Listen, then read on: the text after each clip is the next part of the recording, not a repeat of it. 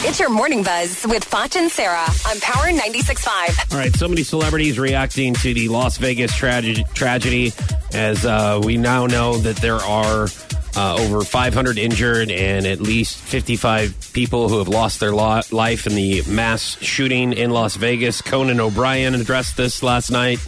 And when I began in 1993, occasions like this were extremely rare. For me or any TV comedy host back then to come out and need to address a mass shooting spree was practically unheard of. But over the last decade, things have changed. So that was a lot of people who are being interviewed, former CIA agents, former FBI agents on CNN last night and yesterday. We're kind of saying the same thing as we're dealing with mass shootings now. Yeah. Especially just like Conan said, in the last decade. Right. Yeah. I mean, that's so true. I just feel like these things never used to happen. And if they did, it was very rare. And so as a parent, it's like, it's so scary because this is the world that you're raising your kids in. You know, it's like, I just want to keep them at home and never let them out, you know? I mean, because it's just, you just never know what's going to, I mean, this was a concert that people went to. This was something just to do for fun. And then something like this happened. So, yeah.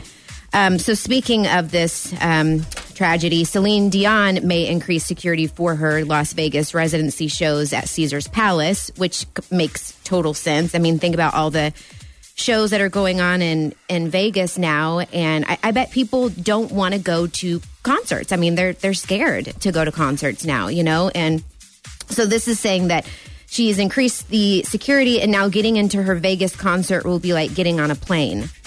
So no expense has been spared. Celine, this says, is the biggest star in Vegas, and they want to make sure that she is not a target.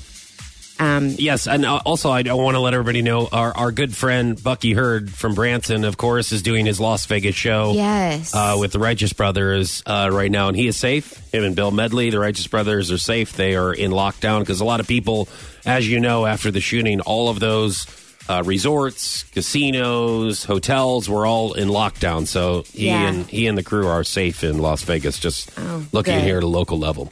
Anthony Anderson was on. Which he's promoting Blackish, I know that. Where's my notes? Sorry, I was trying to end on a lighter note. Here he is on Jimmy Kimmel. Yeah. Apparently, he used to be a mascot back in college. Really? Yes. I'm not quite sure what he was. Like a panther or something. Well, you know? I think he explains actually. Here's Anthony Anderson. I wore a black pair of dance tights. Okay. I wore some bedazzled Chuck Taylor high tops. Okay. I wore a silver Lone Ranger mask. And I had a pink cape. And on the back of the cape, it said, if you ever need to be saved, dial 797-CRAVE. And my name was Captain Craving. Captain Craving. I think I'm actually going to be that mascot here in Springfield. Do you think Captain Craving? You know? Yes. I don't think anybody's going to want to eat. Morning Buzz with Foch and Sarah on Power 96.5.